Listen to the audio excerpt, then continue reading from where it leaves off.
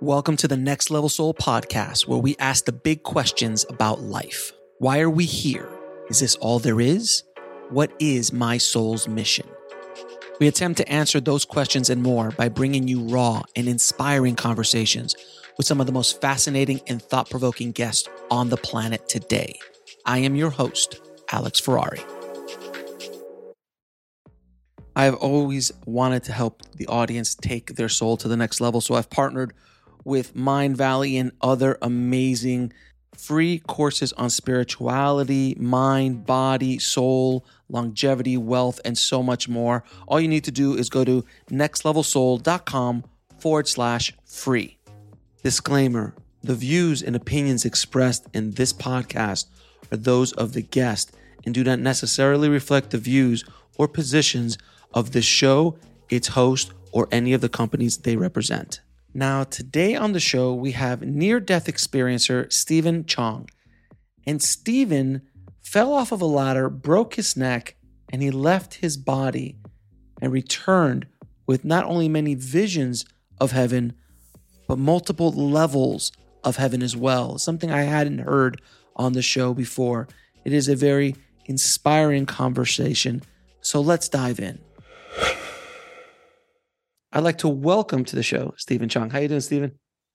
Very well. Thank you, Alex. And thank you for having me on your program. Thank you so much for waking up early. I know you're on the other side of the world today. I truly, truly appreciate you waking up. You have some coffee, so hopefully you won't doze off in the middle of the interview. So I appreciate that. I'm all good. I'm fine. Thank you. So thank you for coming on the show and sharing your story, your near-death experience and what happened to you on the other side. And my first question to you is, what was life like prior to your near-death experience? Alex, it's very interesting because life has become more vivid by virtue of what I've learned through the experience. Things that are not important get dropped away, and it's like it's almost hard to describe. The music and the colours of life become more intense. So, and it's like you get pushed and redirected to what you're meant to be doing, to fulfill your purpose.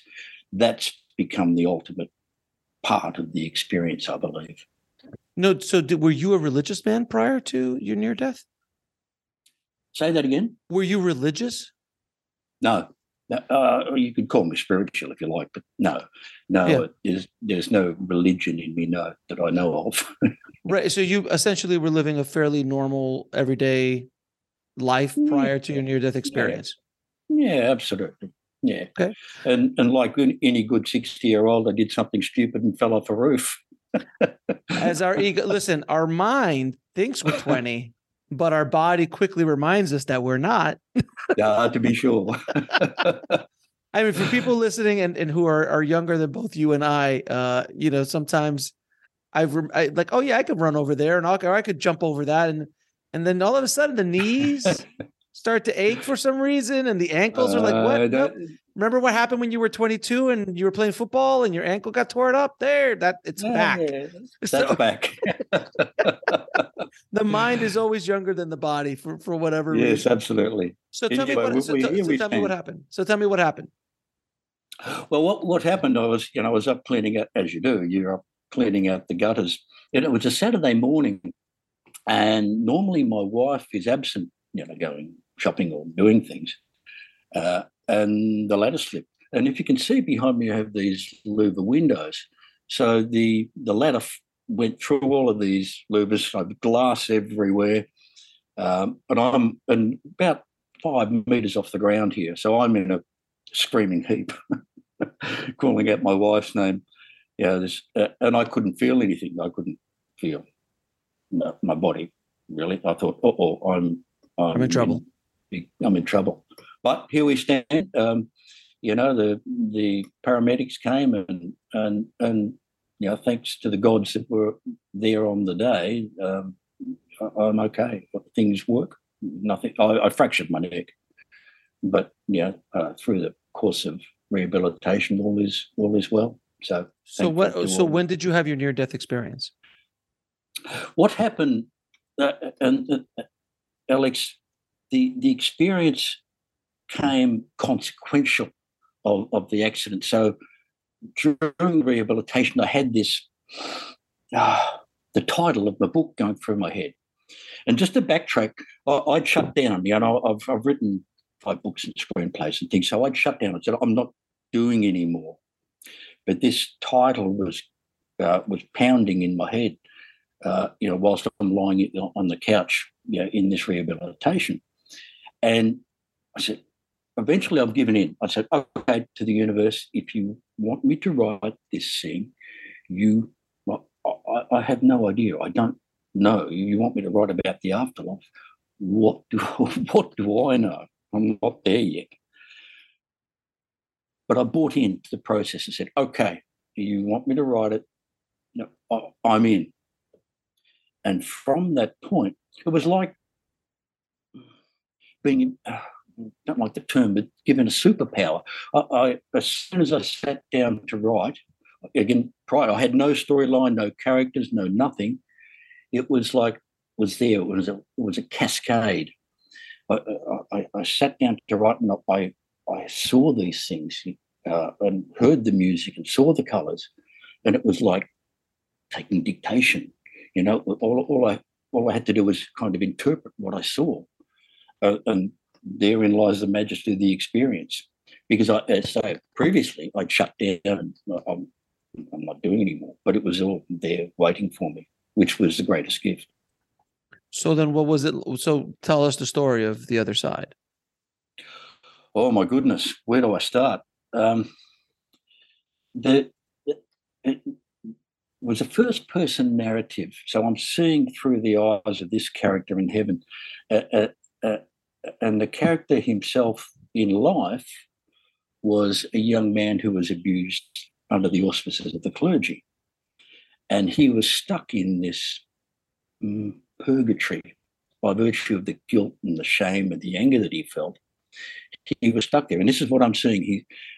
He's there and doesn't know how to get out. And the story evolves with the bishop of the sea, who's passed, under whose insouciance this young man was abused. They come together in relationships, and by virtue of the forgiveness that they are able to show one another, they then move through the different levels of heaven. So they were through this character's eyes, he was taken through the different levels of heaven, and I'm seeing and trying to interpret to the best of my abilities what this character was experiencing. So let's go for the ride. What happened? Well, my goodness, where do I start? Let me give you the first experience that comes to mind is the healing arena. Now, this character, his name is Athar. He was taken to this, if you can imagine, a huge coliseum, and in the audience, there's all these beautiful souls, colours and music, and they're all chanting the Om sound. So there's all this beautiful spirit around. And in the middle of this arena were these lounge chairs, recliner chairs. And so I'm just seeing this and writing this in to the arena, escorted by these seraphim, beautiful little angels, with these diseased, decrepit souls, and they were put on these lounge chairs, and then in walked this angelic beings, like best to describe him. And then he started to manipulate the energy, and in a magnetic ball. And from the magnetic ball shot down these streams of light into these souls that were reclined on the couches. From there, once he'd finished his work, these souls were totally renewed. So they were, whatever was their ailments were before, they were totally renewed. We'll be right back after a word from our sponsor. And now back to the show. But the interesting thing about that, Alex, was what I learned afterwards was souls that are caused injury by others on earth do not bear the consequences of those actions. So they are relieved of those burdens that are caused by others, if that makes sense. Not what they did to themselves, or not what they not. If I did a bad thing to you, you would not. You might be suffering under the weight of that action, but you do not suffer the consequences of that action. So you're relieved of those burdens, and that was what that magnetic coral was. I understand was all about. Again, whether you believe it or not is I don't know, but that's what I saw and that's what I interpreted. So let me ask you. So you didn't have an actual near-death experience in the way that is traditional. I wouldn't call it traditional, no, but it was certainly, I guess you'd call it a spiritually awakening experience, no doubt about that. Okay, so when you were told about this book idea, it started to come in. You were almost channeling this stuff. You got glimpses into the other side, at least. Yes, I don't, Alex. The term channeling doesn't sit well with me. Sure, fair enough. Yeah, because I'm just a regular dude. I'm not a medium or anything like that. But I cannot deny what I experienced, and because it was real, and it was a gift. And I just had to write what I saw. Well, let me ask you then, did at any point in this experience, did someone explain to you or anything explain to you why you were the one chosen for this? No, I can't say that. No, I don't know. No, so no. But I got to tell you what's interesting. Probably 3 or 4 months after writing the book, and you do all the editing and read it 100 times, I thought, I'm missing something here. And it was like a revelation. And so I read through the book again, probably for the 100th time. But what I now understand is not just a story and a description of what heaven is like. It describes, inherent in the text, are laws of heaven and earth, laws that underpin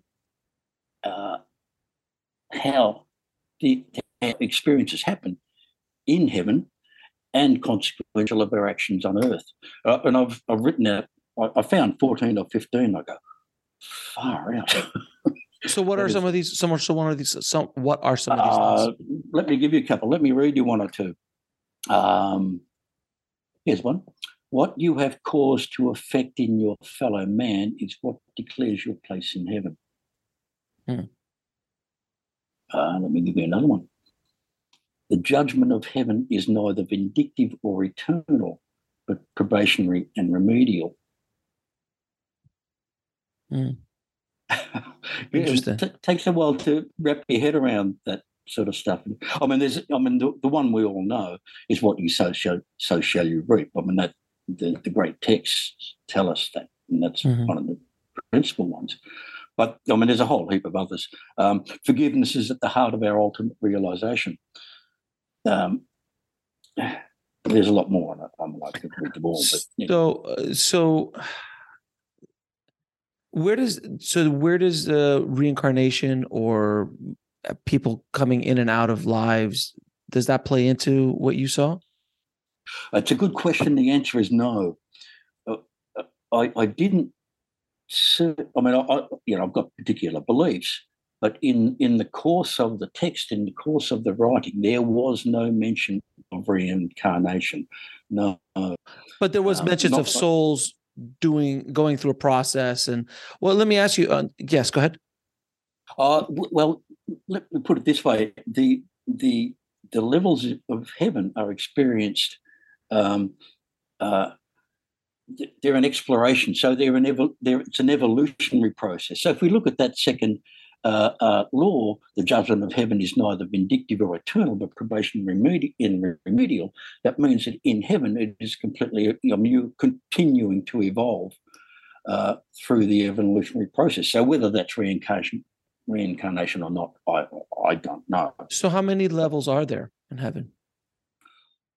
I would say that I experience probably 4 or 5.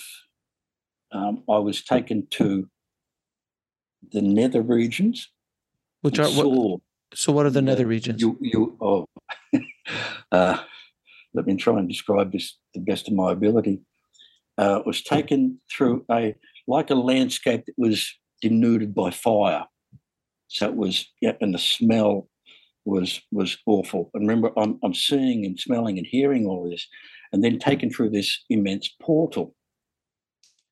And remember, the character is guided by an angelic being, so he's not on his own, he's taken there.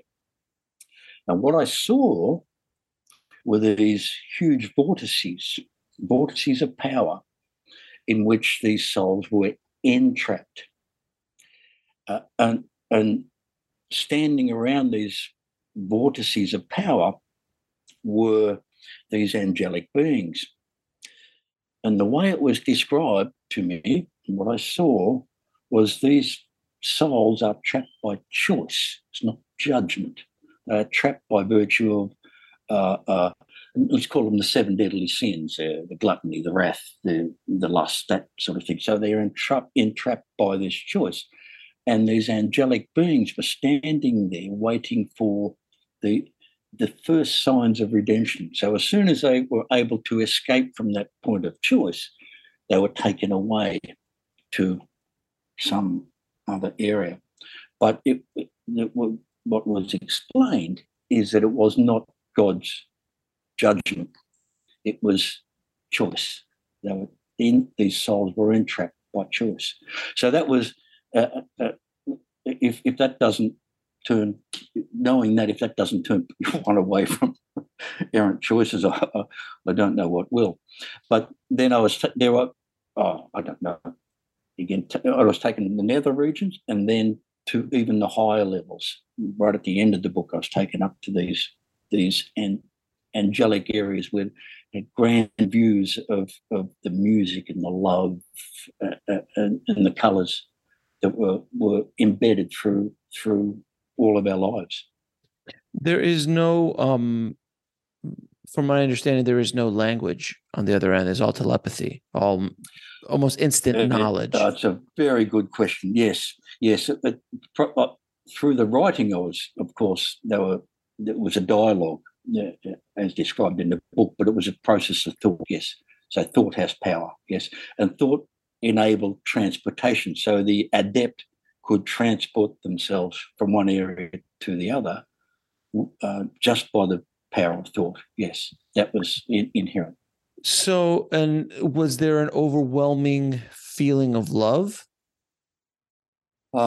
Alex, yes. Let me give you an example of that. The one that comes to mind was this Athar character was taken into a hall for children. And remember, I'm seeing through his eyes. So I'm walking into this beautiful building, and I can even now feel the sense of overwhelming love that was in this place. And this place was what they call the hall for children. So children that have left the earth plane early are totally loved and nurtured by the divine, by the Father and his angels. I can barely describe for you the love that I felt. As soon as I walked into this building, it was like a warm blanket on a cold day.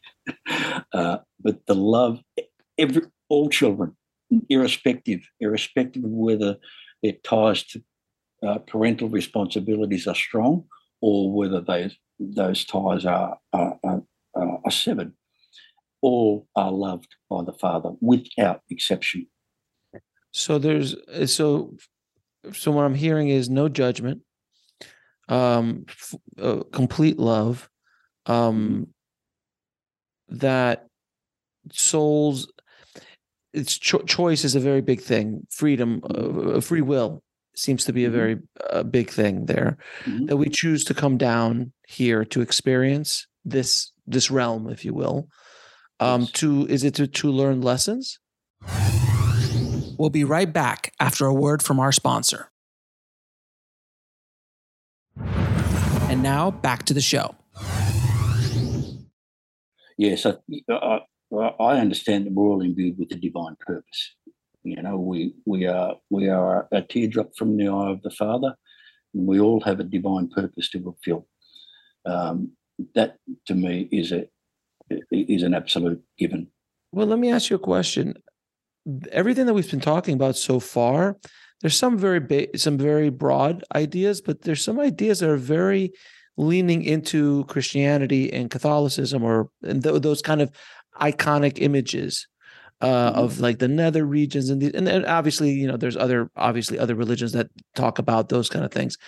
But you know, I'm just curious for like other people who have Buddhist beliefs or other kind of beliefs that don't lean themselves into this iconography. What is your feeling on that? It's a good question, and let me answer that by virtue of a very recent experience. I lost a very dear friend a couple of weeks ago, and he was he was a very staunch Catholic, a beautiful man, and he you know, I challenged his systems of belief through you know, the things that we're talking about now. But ultimately, with his passing now, I understand, and I feel a hole in the heart through the grief of loss of my best friend. But I know this, even with the strong sense of religious Catholicism that he believed in, he is in the most beautiful of places by virtue, not so much perhaps because of his religiosity, but by virtue of what he's done for others. You know, he served his community with so much love. So with the basis of his religion in his soul, but it's what he did for the community, which was a great thing. So I know he's exalted in the higher levels of the heavenly tiers. So it's not as much about the club or the group that you're involved with, it's your actions and what you do. Is that what makes sense? So in other words, because there's so much divisive, like my religion is better than your religion. I'm the chosen people. You poor thing, you're not chosen. You're gonna go to hell. You know, these kind of ideas that have been thrown around for millennia at this point in the game. But I like the idea that it is not the group that you're associated with. Well, basically, you were born into. You're born into your religion. You don't, generally speaking, unless you pick it up later in life, but you're born into the religion that you are raised with because you're born with it. You don't come in as a Catholic. You don't come in as a Jew. You don't come in as a Muslim or Hindu. You are taught these ideas by your parents and society around you, but it's not about the religious group that you're in. It's about what you do for your fellow man, the service that you provide, the deeds that you do are much more, or those are the only thing that really count. But the basis of religion brought him down a certain road because there are certain ideas in Catholicism that are really good. There's a lot of dogma in there as well. Not so good, but that's the set of every religion. Does that make sense? Oh, absolutely, Alex. I think you're absolutely right on the money with that. And let's look at that through the prism of a couple of these other laws. Where did it go? In heaven, the emperor wears no clothes. Mm-hmm. So to me, that perfectly describes what you're saying. It doesn't matter whether you're wearing the robes of a bishop or a pauper. You in heaven, you are. It's what you have done to your fellow man that causes your place in heaven, that determines your place in heaven. So if I've you could take a look at some of these world leaders now. So they're not presidents or whatever, but when they confront themselves in the heavenly realms, they You don't wear this status as what you've done to your fellow man that calls you a place in heaven. It makes a lot of sense, because it really doesn't at the end of the day, like they say, you can't, there's no U-Hauls attached to the hearses. Generally, you can't take it with you. So no, you cannot. It doesn't matter how many billions of dollars you've done, or anything. What have you done with what you have been given? What have you done with the platforms you've been at, or even not so grandiose? What have you done in your own community? What have you done within your own family to help others in your family? Exactly. It's something about being of service, being of help. And what part does forgiveness play in the evolution? Oh, that's very interesting. Yeah. Let me give you another law around that. Where did the forgiveness one go? Forgiveness is at the heart of your ultimate realization. That's, I think it's a hard one to wrap your head around. Well, let's unpack that for a second. Say that sentence again. Forgiveness is at the heart of your ultimate realization. So let's use the word realization as the word I want, because that's the important word there. Forgiveness and the word realization, and yogis like Yogananda spoke about self-realization. And being able to realize who you truly are interior, that you are a part of, you are God, you are part of the source energy, whatever that, we call it God, call it source, call it whatever you want to call it, and is realizing that. And you cannot ascend to that level without forgiveness and without service. Yes, absolutely, Alex. And that to me was inherent in this character Athar's progression through the heavenly realms. He would not have been able to see what he saw and taken to the places that he was taken to without him forgiving others for the things that have happened to him. And also not only forgiving others, forgiving yourself. Absolutely. I mean, Absolutely. I think that's we're so much more brutal with ourselves than we are with others in many ways. And I think the biggest forgiveness is to forgive ourselves for mistakes or things that we perceive to be mistakes or things like that. At the end of the day, it doesn't matter. These things that we're so caught up with things here on this plane that at the end, it doesn't matter. Like when you're on your deathbed, are you really going to worry about that one thing that you did when you were in high school? Really? Yeah. But that one thing could have haunted you for 30 or 40 years. If not, maybe your entire life, because you haven't forgiven yourself of something that you perceive to have done wrong. Absolutely. And, we've been told by virtue of religion, we've been told so often that we are sinners, that we forget that we are sacred. And therein lies another law. Let me just find that one. Here we go. To know that you are sacred is not to see new things in you, but to see yourself as you really are. To remember. Yeah. To remember. To realize who you truly are. Realization of who this you are not this meat suit walking around. You are more powerful. Jesus said these things, Buddha said these things. These are not revolutionary ideas. Truth is truth, regardless of where it comes from. And that's the one thing I'm very interested about when I do this show is I realize that so many of the people that I bring on the show, very similar ideas are brought through, different packaging, similar ideas, because truth is truth. And you might not want to listen. You might not connect with me or you in this conversation, but you might connect with somebody else on another show. You might connect with a book. You might connect with a TV show that's giving you the same idea. You might connect with a movie that gives you that idea.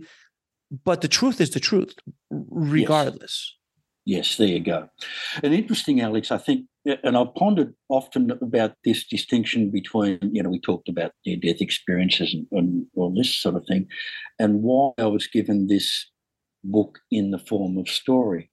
Because what we know is that, when we talk about these things, people, when they're entitled to burdens of proof, they want to know where this stuff comes from.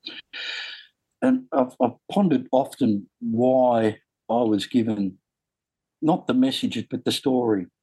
And what I understand now is exactly what you're saying, is that when you hear of others' experiences in a near-death field, it's rather objective. You're seeing, oh, that other person had the experience. Oh, isn't that amazing? Which it is, not denying.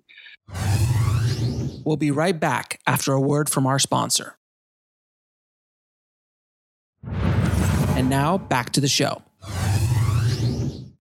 But when we read these stories, we delve into the levels, beyond the literal, whether you believe it or not, and down into the metaphysical, where these laws, universal laws, are espoused.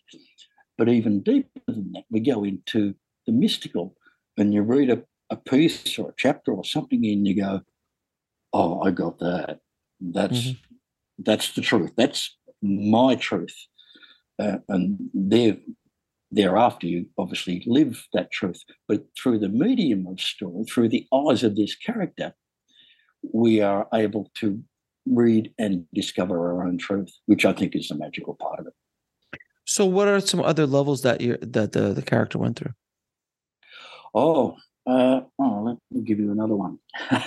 The abode of reunion comes to mind. And again, remember, I make no judgments on any of this. I just write what I saw. The abode of reunion was, what I saw was this plane where all these souls were standing, and they were in communion with other souls. And some of the souls had these silver cords stretching over the mists, the mist between heaven and earth. And I go, what's this? And what it was explained is when we sleep, when we, still in the body, sleep, we are able, the soul is able to go to this abode of reunion and meet up with loved ones that are able to guide and give us advice, if that makes sense. So then that soul, when the body wakes up, the soul slips back into itself. But what I understand, it was that cord, that silver cord of attachment, was the love between we on earth and that soul in heaven. That was so if we're burdened by something or a problem or whatever, where the soul is able to get advice from those on the other side through that.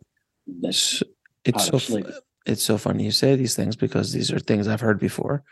In many near-death experiences, the silver cord is even in ancient spiritual texts, they talk about a silver cord connecting the soul to the body. When we sleep, we're able to leave the body. Dreams are interpretation sometimes, guidance for you. I wish they would be more straightforward with the situation, and not like, oh, there's a dog in my bed eating ice cream. What does that mean? Can you just tell me what the hell this is, as opposed to me trying to figure out why the dog's eating ice cream in my bed when I was a kid? Like, I don't understand these kind of dreams that we get is fascinating to me. So that's a really interesting place. You have to tell me a couple more, because this is all fascinating to me. Okay. Well, was there a place where life reviews happened? Oh yes. Like those mists I talked about, what I understand is that was like a purgatory. So when we pass through these mists where our life is reviewed, and it's not, the God sitting on his throne saying, "Oh, you are a bad dude." You're looking in the mirror of reflection, and what you have done to affect in another. But the interesting thing, what I saw from that, is when the souls exit these mists, if you will, they were robed in these, and the best I could describe it is like the aura you carry, but there's beautiful, like some were beautiful robes in all the colours. I cannot describe to you properly. Oh, but so some souls, and you can't, Rand, you can't take this garment off. It's part of you. And some souls were coming through these mists with these beautiful colours, but others were coming through in like passion, dark, brown things. But what colours designate is the pathway that you then follow. Like the Grand Master said to us, I go to prepare a house for you. I think he said in John 14, the same thing. So the colours of the robes designate the pathway that you then follow. So if you're a really spiritual and good guy or person, up you go. But there were others that had to follow. There was a character later in the book that tried to move up, thought these persons, her station was higher than she thought, and she could not breach those higher levels. So it's interesting because I understand what it is. It sounds from listening to you that there's a judgment play here, but from meaning someone's judging you, like you can't move forward.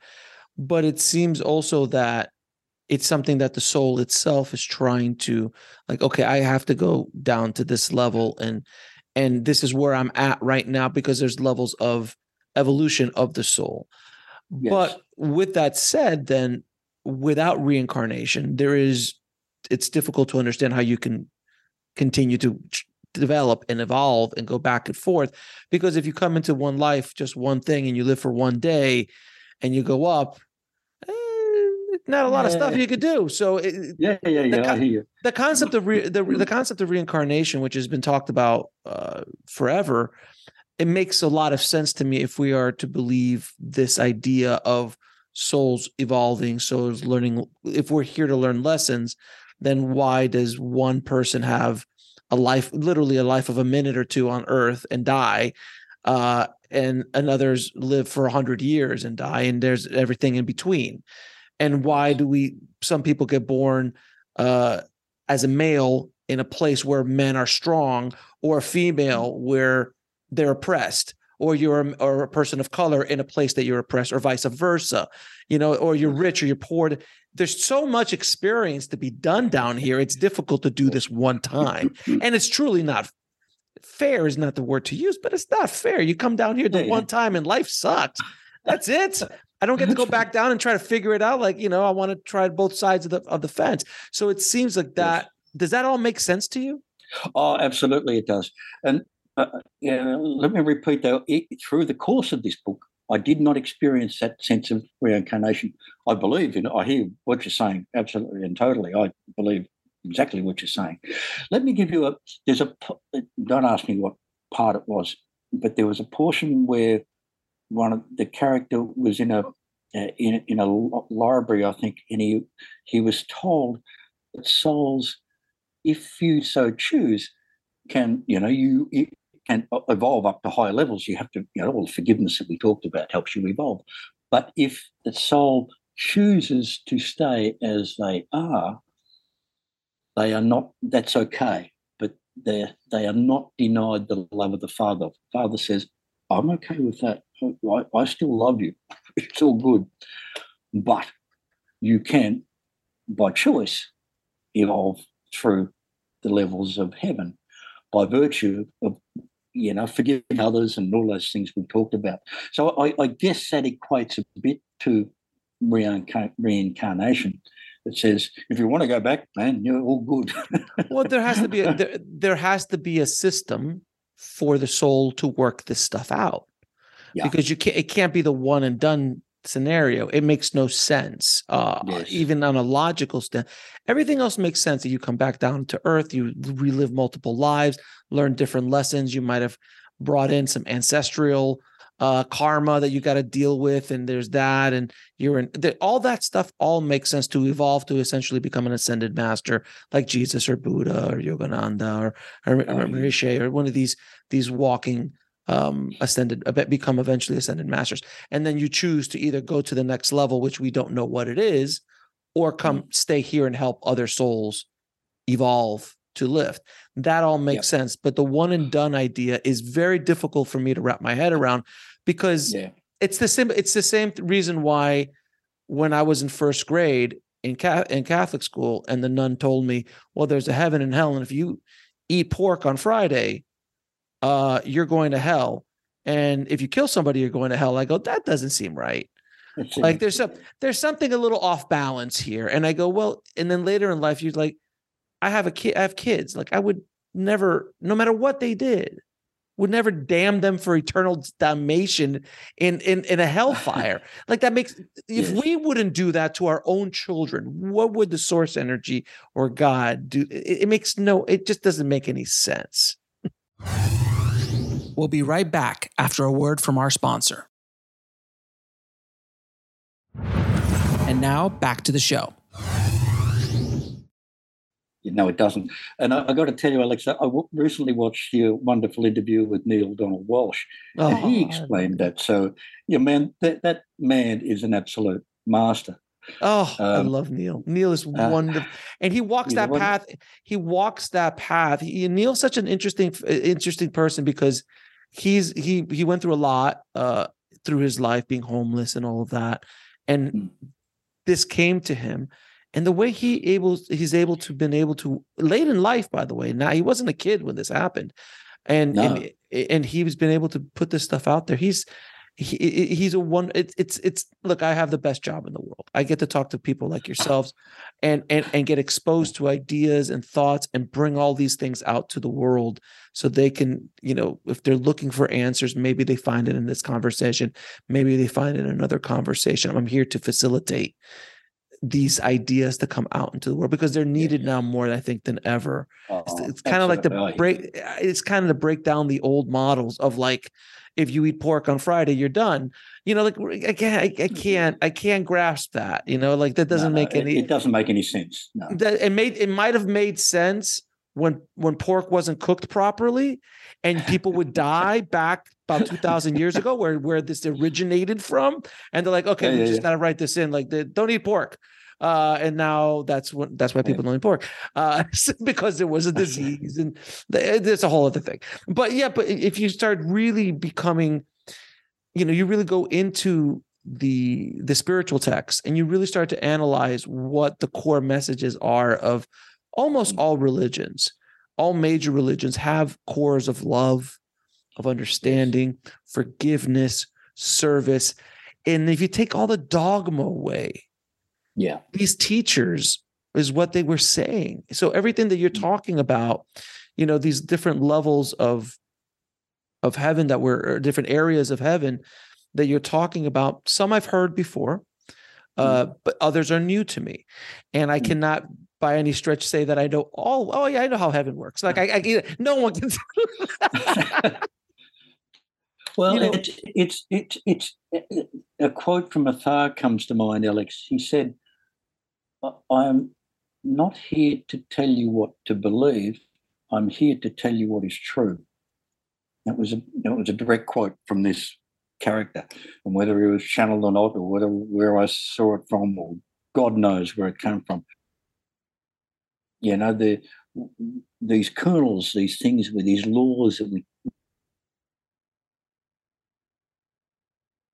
Stephen, you there? I think the ultimate. Well, that's like a test, but the ultimate thing about what we're talking about is not that it. Oh, you froze for you froze for a second. Let's start. Yeah. Oh, you froze for a second. Let's go back a few sentences. How did I do that? Well, what I was saying is the ultimate realization of the things that we're talking about is not that we understand heaven and what happens.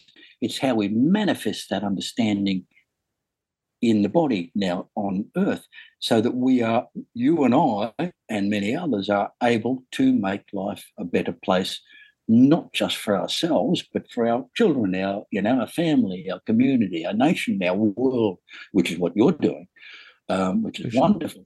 That's the ultimate realization of the knowledge that we learn about the heavenly realms, I think.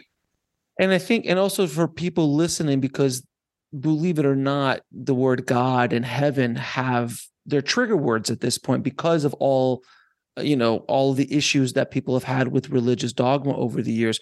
So you're using the word heaven as it could be the other side, it could be across the veil, it could be whatever word you want to use, God, source energy, love, all that is. There's many words. These are just labels. So I want people listening not to get caught up with like, oh, this is just Catholic propaganda. I'm like, nope.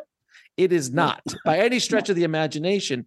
It is just a different terminology that, and it makes sense because you were raised Catholic and you were raised in that. So that makes sense coming from which I brought up earlier in the conversation. I'm like, it's very Christian Catholic iconographic. I can't say the word, icons that are being used in this description. But I want people to understand that this is the ideas behind this are not based in any religion, correct? Correct. Absolutely correct. No. Spiritual, yes, I guess we want to give it a term, but it's just you and I trying to understand life with the gifts that we've been given. The other side, did you encounter any ascended masters? Did you encounter Jesus, Buddha, any of that? Alex, yes. How could you leave this out? How could you leave this out? I was waiting for you to ask me. I got to tell you, when I was, you can remember, I know nothing about this, so I'm seeing and hearing all of this, and I, like I said before, there was no character development, no storyboard. I had no idea where the story was going. Every time I sat, I had no idea where it was going. But to answer your question, every time a character was introduced, I would ask, "What is this person's name?" Straight away, I would get it. Elijah, Samuel, they all came straight away. Then there was this angelic being that they were introduced to that took them to the high levels. And I can not even begin to describe what I saw, and I think I did quite poorly in the book if I'm self-deprecating. But when I asked, what is this person's name, I got nothing.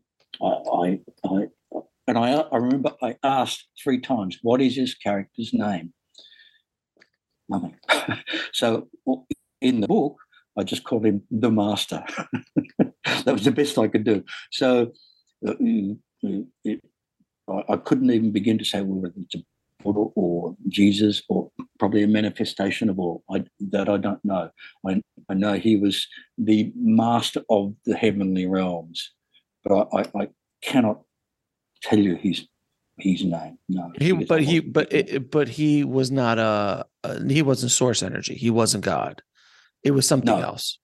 Yes, he was he oversaw. I don't want to say the realms. I don't know. I couldn't even describe how far that went, but he was an overseer. What a lousy term. Mm-hmm. Administrator. He's mid-management. He's mid-management is what you're saying. The prime minister or something. I don't know. No, so I remember distinctly 3 times I asked what this master's name was, and I was not given it. So I can't help you with that. I don't know. And did the character run into his relatives or other souls that he's incarnated with, or? Oh yes. He the character of Athar, if you remember, he was abused by clergy and he was stuck in this purgatory and he got out, all good. But then he met up with his mother, who had not abused him physically, but didn't really nurture him as a fine parent. And he met up with her after she passed. Just to give you a description of that, he was standing on top of a hill overlooking the mists and these souls that were coming through the mists, and they were robed in those colours I mentioned before. Now, this person, his mother, walked out and she was dressed in these Hessian dark browny colours. And he approached her. Well, she tried to go up to heavenly levels, a pathway that wasn't her own and wasn't able. And then he approached her, and she was quite abusive to him, but he forgave her for what she had done to him. So he met her, and it was a relief, a burden for him. We'll be right back after a word from our sponsor. And now back to the show. She couldn't accept that forgiveness and had to follow her own pathway. But he, by virtue of his capacity to forgive her for what she had done, he was further relieved of any incumbents, like the rock to which he was tethered. And was there any spirit guides or anything like that he came in? Oh, yeah. Oh, Alex, I was taken to a school for spirit guides, where spirit guides were actually taught how to be spirit guides, which is kind of cool if you think about it. I mean, and again, I'm in this kind of lecture theatre and seeing there's all these souls there, and they're being instructed by a master guide to how to be spirit guides. That's what they did, which is kind of cool. And what's interesting, what come from that, is we all, without exception, have a spirit guide to call upon, without exception. I understand that our listening is a little bit intermittent, but they are always there at our beck and call, is my understanding.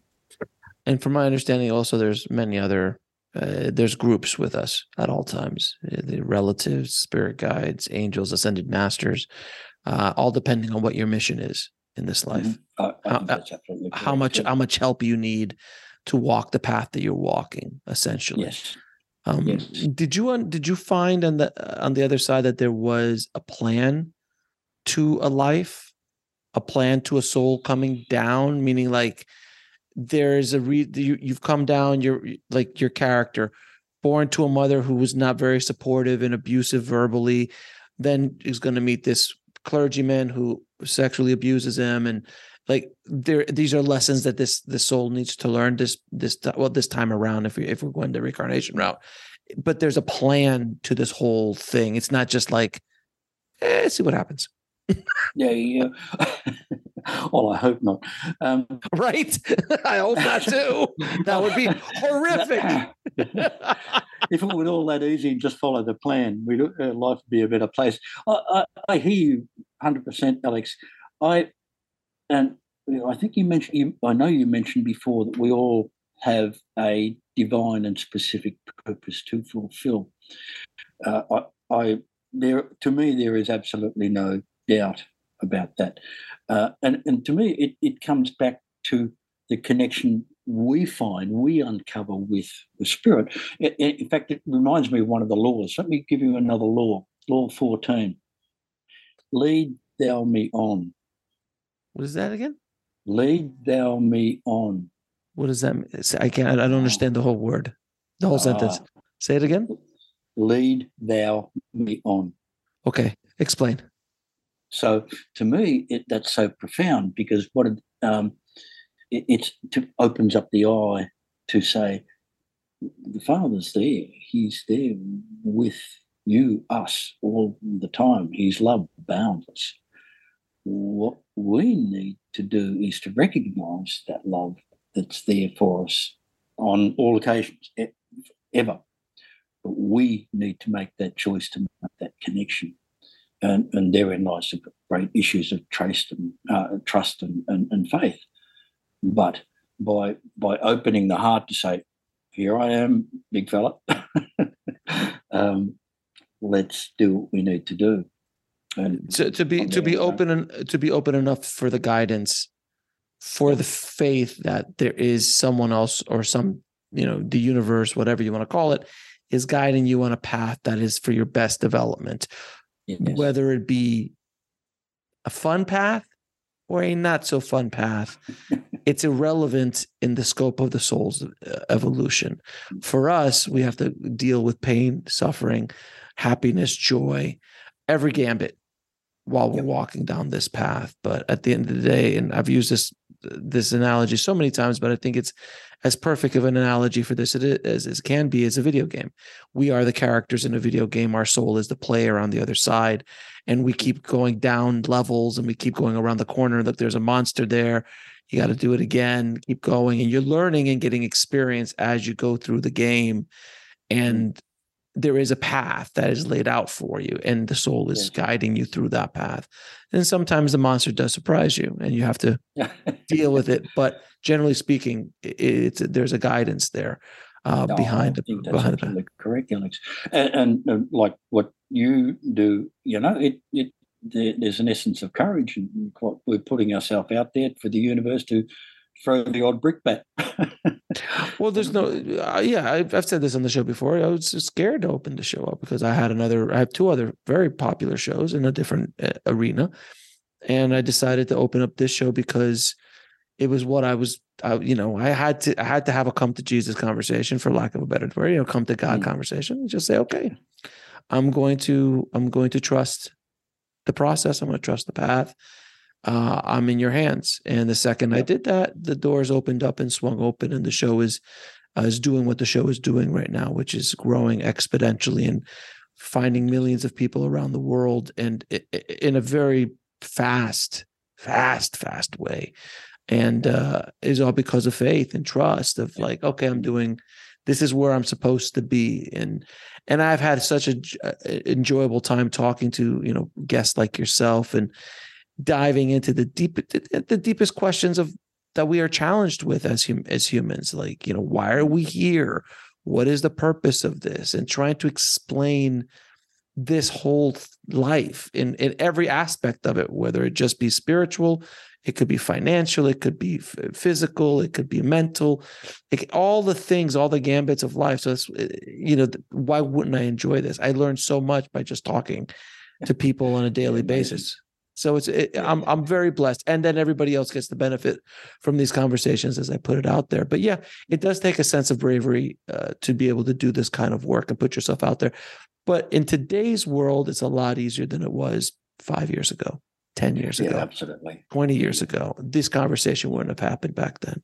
So, no. but I do.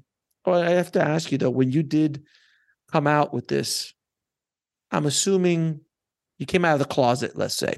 I'm assuming not everybody was open to these ideas, family, friends, colleagues. Are you nuts, Stephen? What are you doing? Like, how did you deal with that?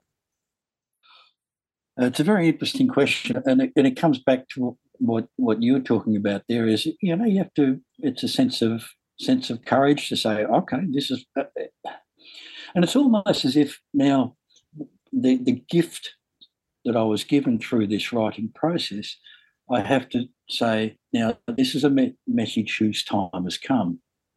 So I'm just a message boy, whether one believes, whatever, but I've got to stand on my pulpit and espouse what I saw, because I believe it's so profound and so important to do that now. Others will make a judgment on what they read and see and hear. That's all good. If the message that we get out, or I get out, changes one life for the better, well, I think I've done my job. And the other, whoops, I've got to stop moving around, Alex. No worries. The other reality is that I'm 66 in a month. My time on earth is limited. So if I've got a message to expound, then it needs to be done pretty quick. I completely understand you. And at the end of the day, and I've said this again, if the message that you hear in these interviews and these conversations resonate with you, great. Use that information and apply it in your life. If it doesn't, discard it and move on. It's as simple as that. There's no in between. It helps you, take it. If it doesn't, move on. This is not for you. You may not be ready for it. You might want to find it from another source. You might need to hear it 4 or 5 or 6 more times from 5 or 6 different people or different places or different ideas before certain things start to germinate inside of you. And sometimes you hear an idea like this, and 10 years later, it starts to grow. Isn't that interesting? But it's our job to put this out there into the world and get this information out to the world and hopefully help people evolve and awaken to their self-realization, to the realization of who they truly are, regardless of a lot of the crap that we deal with down here. Stephen, sorry. Go ahead. No, go ahead. We'll be right back after a word from our sponsor. And now back to the show. Just to finish off, perhaps, there was a part in the book where Athar is taken to a hill, and there's a great chasm before him, and on the other side of this chasm is like the pearly gates, these beautiful heavenly gates taking him up to another level. And he looks at these gates and then looks into the chasm and goes, fire out! If I one more step and I'm in the chasm, I'll fall down. And he looks behind him and goes, I can't go back there. That was too painful. So he can't go forward. He can't go back. And eventually what he understands is that he has to have faith. So he takes the step forward. And of course, he lands on his feet. There was no chasm there after all. And he moves across to the higher levels. But to me, that explains exactly what we're talking about. Well, that's very Indiana Jones in The Last Crusade, that he has to step over the chasm, and he's like, I'm only a man of faith can manage, and then he steps in, and of course there was a bridge there, but to the eye it wasn't, so it's very Indiana Jones in that sense. But I'm going to ask you a few questions, Stephen, that I ask all my friends, all my guests. What is your definition of living a good life? Fulfilling your purpose. Recognizing and fulfilling your purpose in life, and then having the courage to step across the breach and getting it done. There's no. If I expand it from my own particular purpose, I don't want to come back. It's too hard here. So let's get it right this time, so that we don't have to. But that's my simple. Right, and that's just you thinking about it here because you're in the middle of it. But the second you get to the other side, you're like, that was rough, but man, I got at least another 3 or 4 lives I got to go through. All right, who else do I go down with? All right, let's see how it goes. Who knows? Look, it's just like when you're playing a video game. You're like, I don't want to go back to that level and gain more experience because it's such a pain. It's going to take a few hours of my day and but I got to go if I want to keep moving forward. So it's correct. Yeah. Now, how do you define God? There's a beautiful woman in my life who is happens to be my mother, and lots of people come to see her for the grace that she gives them. And she answered this question by saying that when she sees people coming up her driveway, she sees God. Now, I don't espouse to be anywhere near the elevation of her levels, but that's how she explained it. If I could get anywhere near that level, I'd be half happy. And what is the ultimate purpose of life? To love at every opportunity. Love's a bridge. As the Beatles say, love is all you need. Love is all you need. That's about expounds it, doesn't expounds it. And where can people find out more about you and the work that you're doing? Thank you, Alex. The book's not quite out to public yet, not till May, but they can get onto my website, www.StephenChong.com.au, Stephen with a PH, and they can drop me a line, ask a question or 3, and I'll do my best to answer. And do you have any parting messages for the audience? When they pick up the book and read with their spiritual eyes, and then they will see the laws of heaven that will make their life a much more fulfilling place. Stephen, thank you so much for sharing your story with us and for the work that you're doing in the world to help awaken as many souls as we can on this planet. So I appreciate you, my friend. Thank you, Alex. And much blessings to you too. I want to thank Stephen so much for sharing his story with all of us. I really appreciate it, Stephen. If you want to get links to anything we spoke about in this episode, head over to the show notes at nextlevelsoul.com/201. And if you've only been listening to this over podcast and you want to watch these amazing conversations, please subscribe to our YouTube channel at nextlevelsoul.com/YouTube. Thank you so much for listening. And remember, trust the journey. It is here to teach you. I'll talk to you soon.